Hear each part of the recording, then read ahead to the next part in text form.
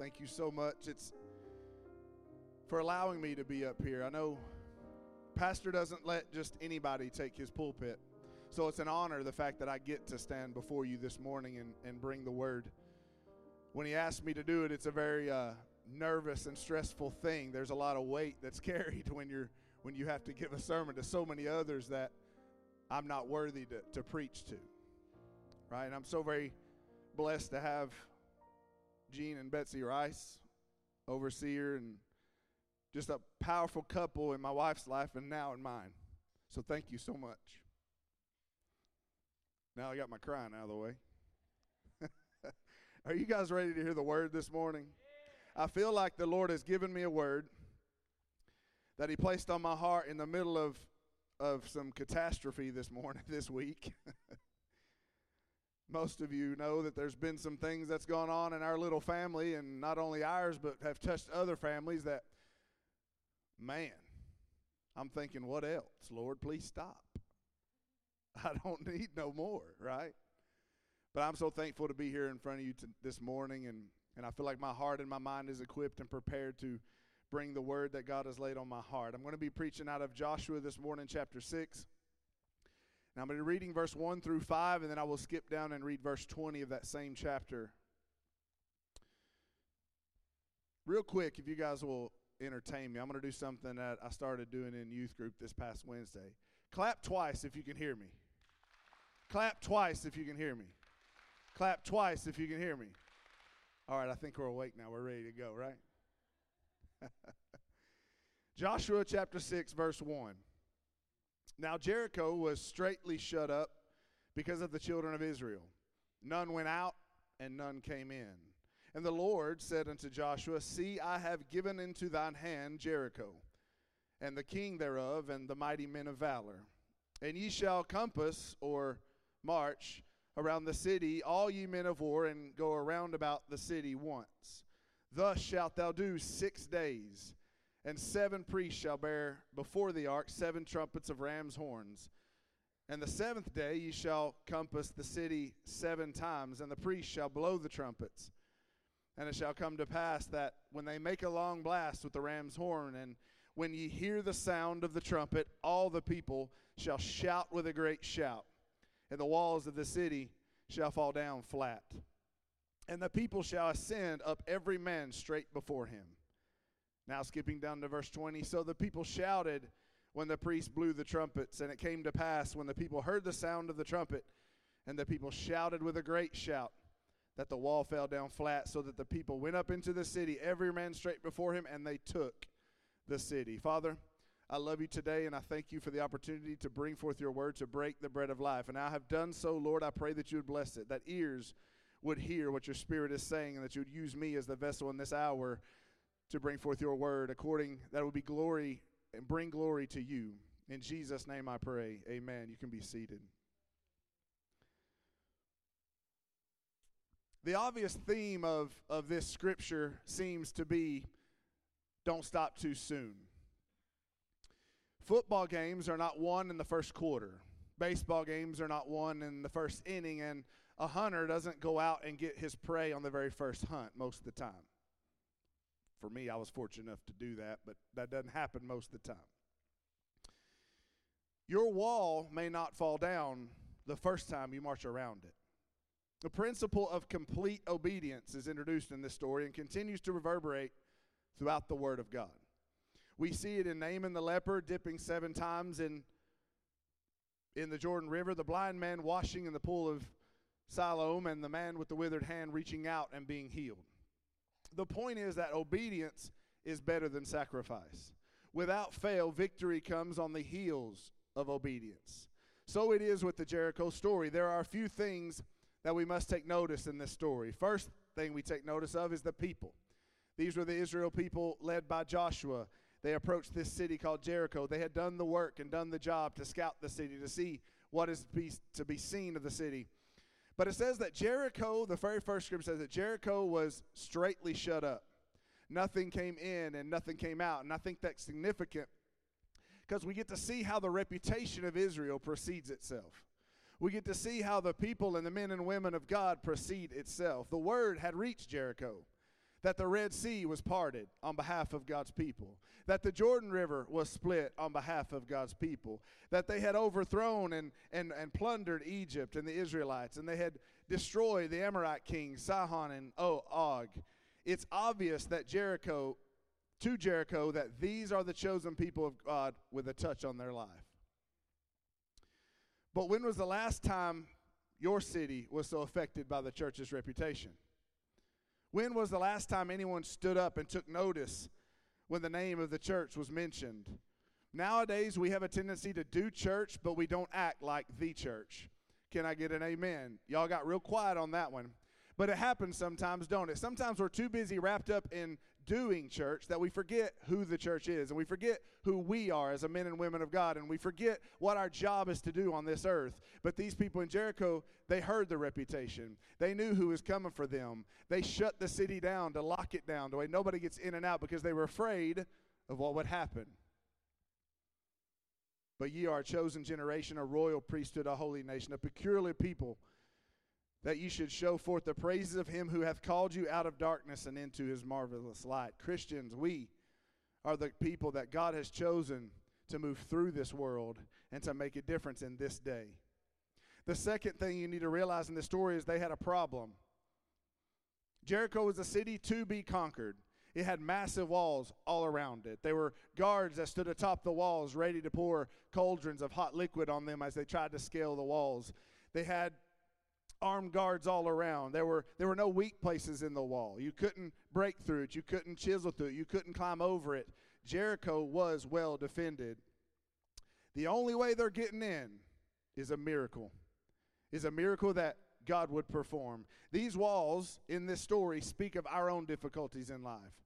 That we have our own walls and our own barriers that stand between us and the promise of God, between us and where God's trying to take us. Satan always has a fortified wall. It doesn't matter. You break one wall down and another wall pops up. It seems like time and time again, you think you're headed in the right path. You think you're headed the right way. Wall, break it down. Wall, break it down. Wall, break it down. Am I preaching to anybody but myself? I felt like that's been me this week. We get over one obstacle, bam, another obstacle. We get through that obstacle, bam, another obstacle. Isn't that how the enemy works? He wants to keep us distracted, keep us busy, keep us so focused on his wall that we forget what's on the other side of that wall. And we forget that we need God in the situation, we need God in the circumstances to help break through that wall, to deliver us to what God has called us into. See, your perception of the wall is the key. If you view it as an impossibility, you will lose. If you view it as an opportunity for God to move, you win. For with God nothing shall be impossible. Luke 1:37. The third thing we realize is that there was a plan. In this story, there was a plan. Once a day, God said, march around the walls in this order. Armed men, 7 priests with the Ark of the Covenant in the rear guard. On the last day, march around these walls 7 times. The plan that God gave them was very specific. And God always does things very carefully, doesn't he? There's no haphazard reason. There's no throw it out and see what sticks. God has a plan, and it's a very careful, very detailed plan, and our obedience is what's going to bring forth that miracle. What happens a lot of times is we get too impatient. We're too busy wanting the victory that we forget that there's a plan along the way. And that God's plan is what's best for our life, not ours. We get so focused on the end result that we forget how to get there, or we don't listen to the instructions on how to get there. Our impatience, we want to skip the plan and go straight to the victory. But throughout the Bible, you will find many if and then promises. What that means is you do this and God does this. If I do this, then God will do this. If my people, which are called by my name, shall humble themselves and pray, and seek my face, and turn from their wicked ways, then will I hear from heaven, I will forgive their sin, and I will heal their lands.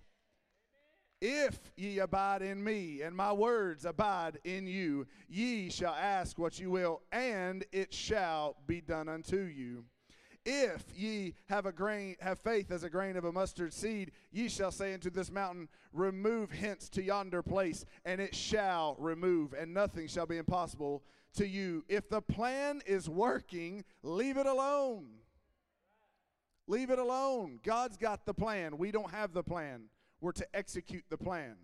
We're to be obedient unto God in what He has us to do and ask us to do in that order. And if we're in that plan and we're following that plan, we will see the victory. Amen? I'm victorious because God's leading my life, because He has the plan. All I have to do is execute the plan. Amen? The fourth thing you understand is the power. The place of the ark in this story is significant. The ark wasn't at the front of the battle or the march. The ark wasn't in the rear. The ark was in the center of the plan. We must have God in the middle of our fight, in the middle of our battle, in the middle of our march. God must be in the center of it. Some people are marching without God. They're praying, they're seeking, they're crying out to God for all these things, but they're on their journey without Him at the center, without Him in the middle of their circumstances, without Him in the middle of everything they're going through.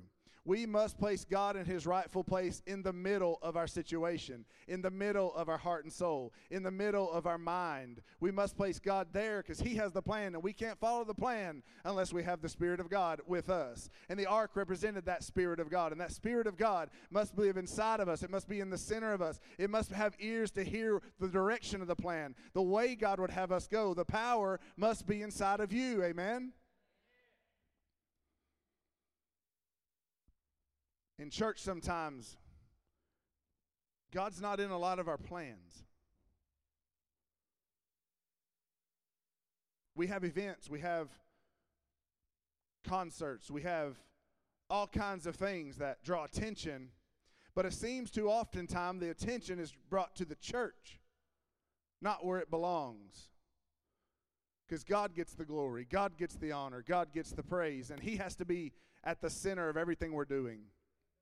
As a church, this movement wasn't founded on big churches or fancy buildings. This movement was founded upon God and transforming people's lives. When we take God out of the equation, when God's not the center focal point of everything we do, we get distracted and we lose those battles. Walls get thrown up that we can't knock down. Fifthly, the praise, one of my favorite parts. In Joshua 6, chapter 16, it says, "Shout, for the Lord hath given you the city." This is a praise before the fact.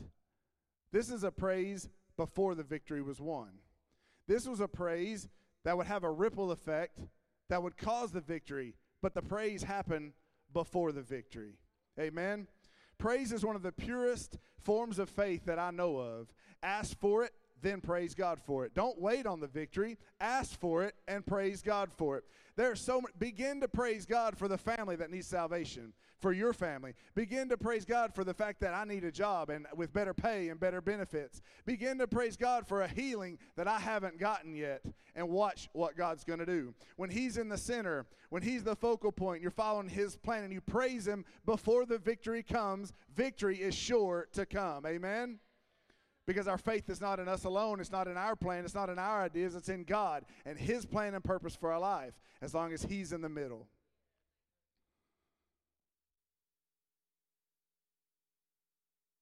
The prize. It has been said, to the winner goes the spoils. But in this story, it's very significant to understand that some of us in life, we march and we struggle. And we finally get the breakthrough. We finally get that answer that we've been seeking so hard for God for. And we mistake the curse for the blessing. And we take what's temporal and we think that's the prize. What I mean by that is everything in the city, God said to do what? Burn it all. Don't save anything. They didn't take no gold. They didn't take silver. They didn't take the garments. They didn't take the animals. They destroyed it all when the walls finally fell, and they destroyed it all. They didn't take anything because the blessing wasn't the riches that Jericho had. Sometimes we mistake the blessing to be the thing that's the obstacle that we're supposed to get to. It's important to note that in this story that those items, those temporal things was not the blessing. That was not it. It was the eternal things. What were they trying to do? They were trying to get to Canaan land, the land flowing with milk and honey. They were trying to get there. Jericho was the obstacle that was in the way. God was trying to tell them, don't worry about what's there. I will provide for you over there. But I got to get through this city. I got to get across this wall. I got to get through this next obstacle to get where I'm supposed to be. Because the promise of God had commanded Joshua and Israel to burn it all. And they did that. What's the purpose? All these things were tainted and tarnished by the evil, idolatrous ways of Jericho. The real prize was what was beyond Jericho. You must go through Jericho to get to Canaan. This week in my life, that's what I felt like. I'm here at the church studying, preparing to preach a sermon, and I'm here for a couple hours. I leave to head home, and Eric is there, and the kids are outside playing, and halfway home, I get the phone call. When you get here, come straight to the garage. Neelan's had an accident. And I didn't know what happened. She sounded distraught and upset, though, so I knew it had to be important. So I get home to see what I saw. You guys have seen Neelan. He's pretty banged up. He's been a tough guy, but he's pretty banged up. Kids will play, but it wasn't just that thing. In my mind, it's another wall. It's another distraction. It's another tactic of the enemy to prevent me from focusing on what I have to do here in front of you this morning.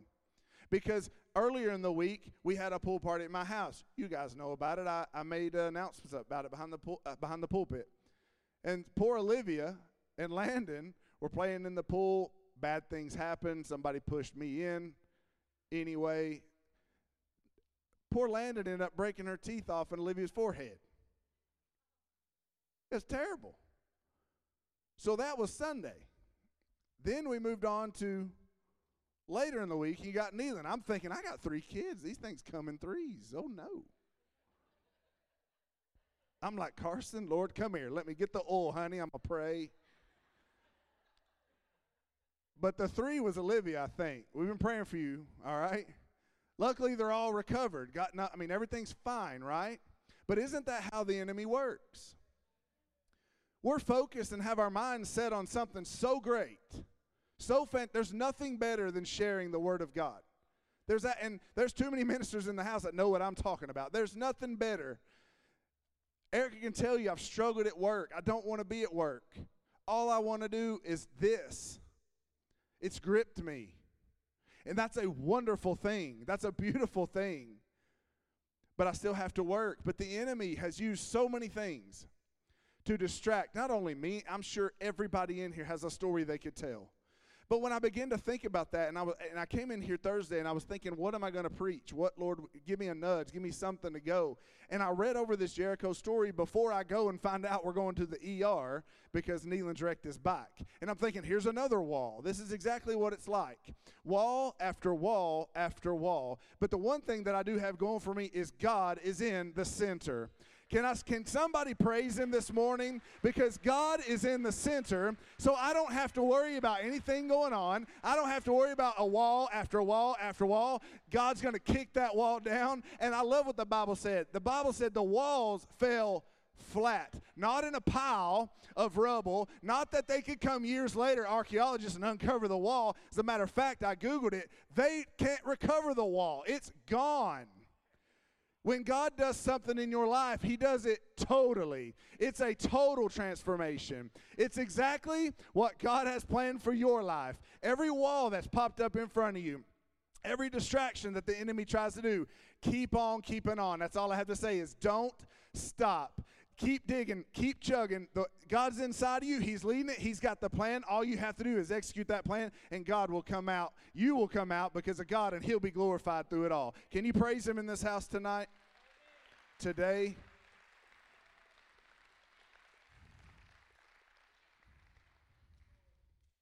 And it's okay to share. For me, it's okay to share those struggles that we have, right? Because I know I'm not alone. We all go through things in life, but the answer is still the same no matter what we do. And that's the beauty of the God we serve. The answer is still the same. I tell the kids that in youth all the time, we win. We win. You talk about a plan. There's a plan. And all we have to do is follow and execute the plan and keeps God in the center, and we win. I like winning. When I played football in high school, I liked winning. Didn't do a lot of that, but I liked winning. We all like winning. Nobody wants to lose. Nobody plays a game to lose. This is not a game, but you see the analogy. It's important. It's eternal. Keep God in the front. So what we see in this story is, number one, that Jericho had a problem. The problem was the men and women of God, and Joshua headed their way. That was the problem. Because the reputation preceded itself. They knew who was coming. And another beautiful thing in this story is that the Canaanite gods that they were praying to, how do you think they felt? Right? Their walls fell flat, and the people of Israel took the city, the Bible says. They didn't have it handed to them. They took it. The Canaanite gods couldn't do nothing about it, but the God we serve, because those men and women of God followed his plan, kept him at the center, and they had the victory. First thing they had was the problem, which was Israelite people headed their way. The second thing they had, the first thing they had was the people. The second thing they had was the problem. The problem was the fact that Jericho was the wall that Israelite people had to go through. They were on their way. The third thing we understand is the plan. God gave them the plan. God told them, if you do this and do this, you'll have the victory. And they did that. They followed the plan. That's what we must do in our lives. Fourthly, they found the power. And the power was that the Ark of the Covenant was where God had designed it to be, at the center of that march. The power of God, the Spirit of God that lives inside of us, needs to be at the center of everything we do, of our heart and our lives, guiding our minds, guiding our soul in every situation, every circumstance. Pray first, do second. We don't know what to do unless we've prayed and sought God for the answer and for direction. Amen. Fifthly, we have the praise, and that's where we praise him and worship him. That's one of my favorite things to do. Y'all know that because you see me up here singing it every Sunday. But I love to praise and worship. But we praise and worship him even before the victory's won, because we have faith and believe that the victory will be ours. Amen? And then lastly, the prize. The prize is not gold, silver, things of this world. The prize is, in their case, was Canaan land. But for us, it's that we make it home one day to be with him eternally in heaven. You guys can stand. I'm going to close. Yeah, that was one of the fastest sermons I've ever preached, but I got you out of here early.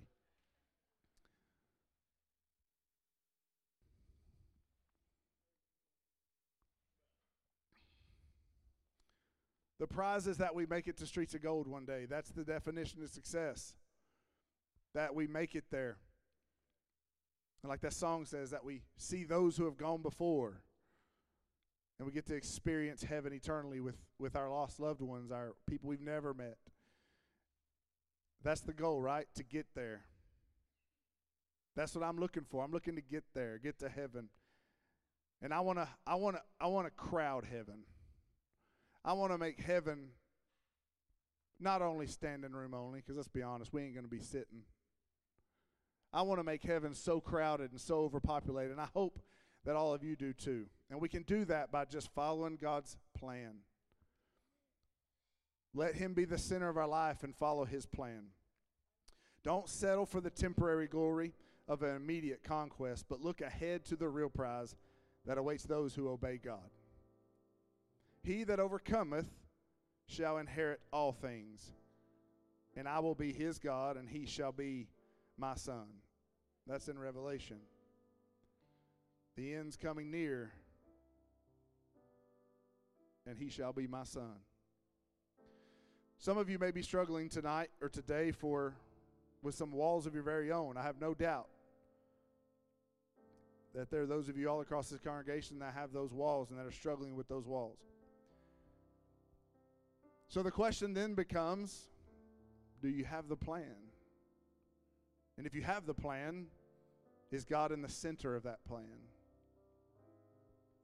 Maybe God is. Maybe it's not that God's not in the center, or God, that you don't have a plan. Maybe you have a plan and you're men and women of God, so God's in the center, but we get a little impatient at times. We want the end result now. We live in a very fast-paced drive-through world. We want it now. But sometimes there's something in the wait, Ken. There's something in waiting on God's answer. There's something in waiting on the Spirit of God to move in your situation. There's something about that. And maybe that's you. Maybe just the patience is a struggle. It's hard to deal with. I know it was for me.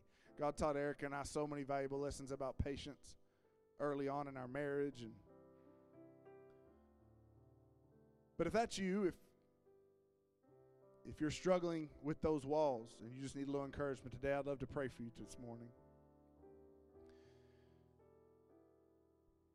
I would love to seek God with you on behalf of those circumstances, those situations, those things that you're going through, and ask God to give you that patience, give you that plan to center yourself. If you don't know God, if you don't know Jesus as your personal Lord and Savior, I will always invite those of you who want to get to know Him to come this morning. I would love to help you meet our Savior.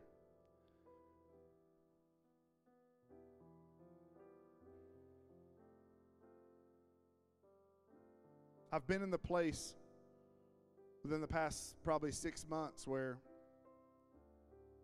I didn't know what the answer was, and I had God in the center, but I didn't do my very best most of the time, right? But what I mean by that is the enemy,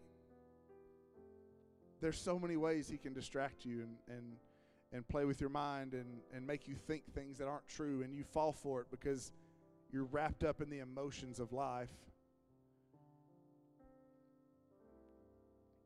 So there's times that I was struggling in and of myself, dealing with those same things. Like, God, I don't see your plan.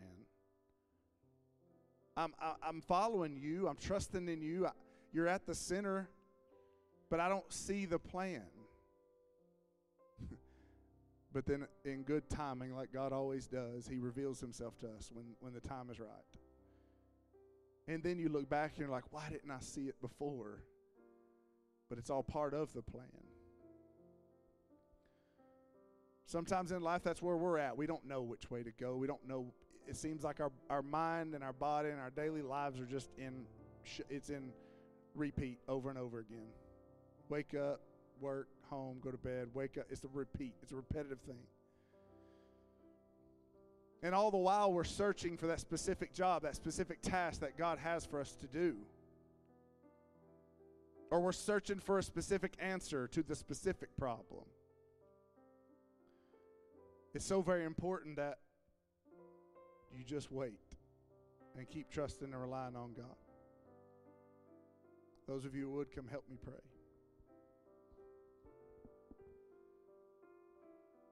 Oh, for all I do, Jesus, you're the center of my joy. Jesus, you're the center of my joy.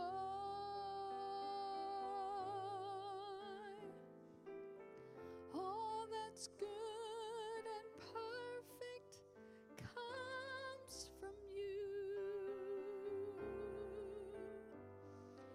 You're the heart of my contentment, the hope for all I do.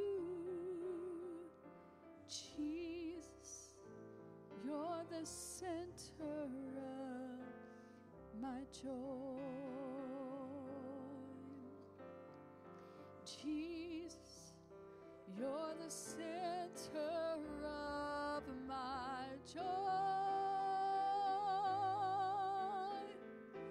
All that's good and perfect comes from you. You're the heart of my contentment, the hope for all I do. Jesus, you're the center of my joy. And I'll say yes, Lord, yes, to your will and to your way. I'll say yes, Lord, yes, I will trust you and obey. When your Spirit speaks to me. With my whole heart I'll agree, and my answer will be yes, Lord, yes.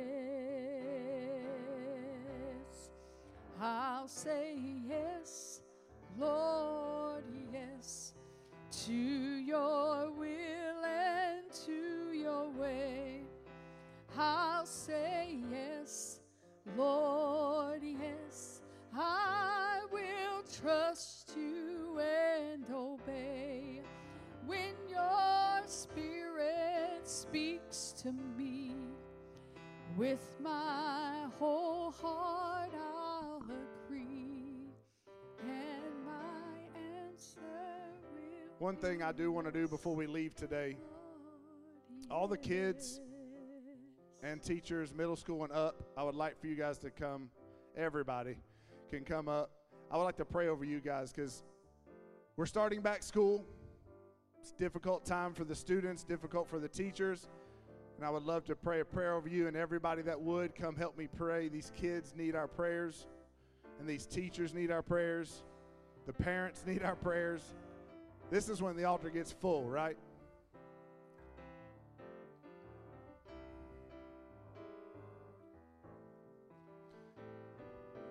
They go through things, these high schoolers and middle schoolers, even college students go through things that I can't say that I've experienced them going through the same thing, but it's detrimental enough that they need the hand of God over them. They need a protecting hand to walk with them each and every day.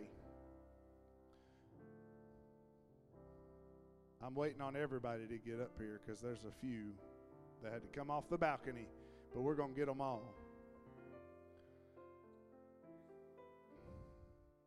This is one of the most important things we can do as parents, as grandparents, as leaders in the church, is pray for our young kids.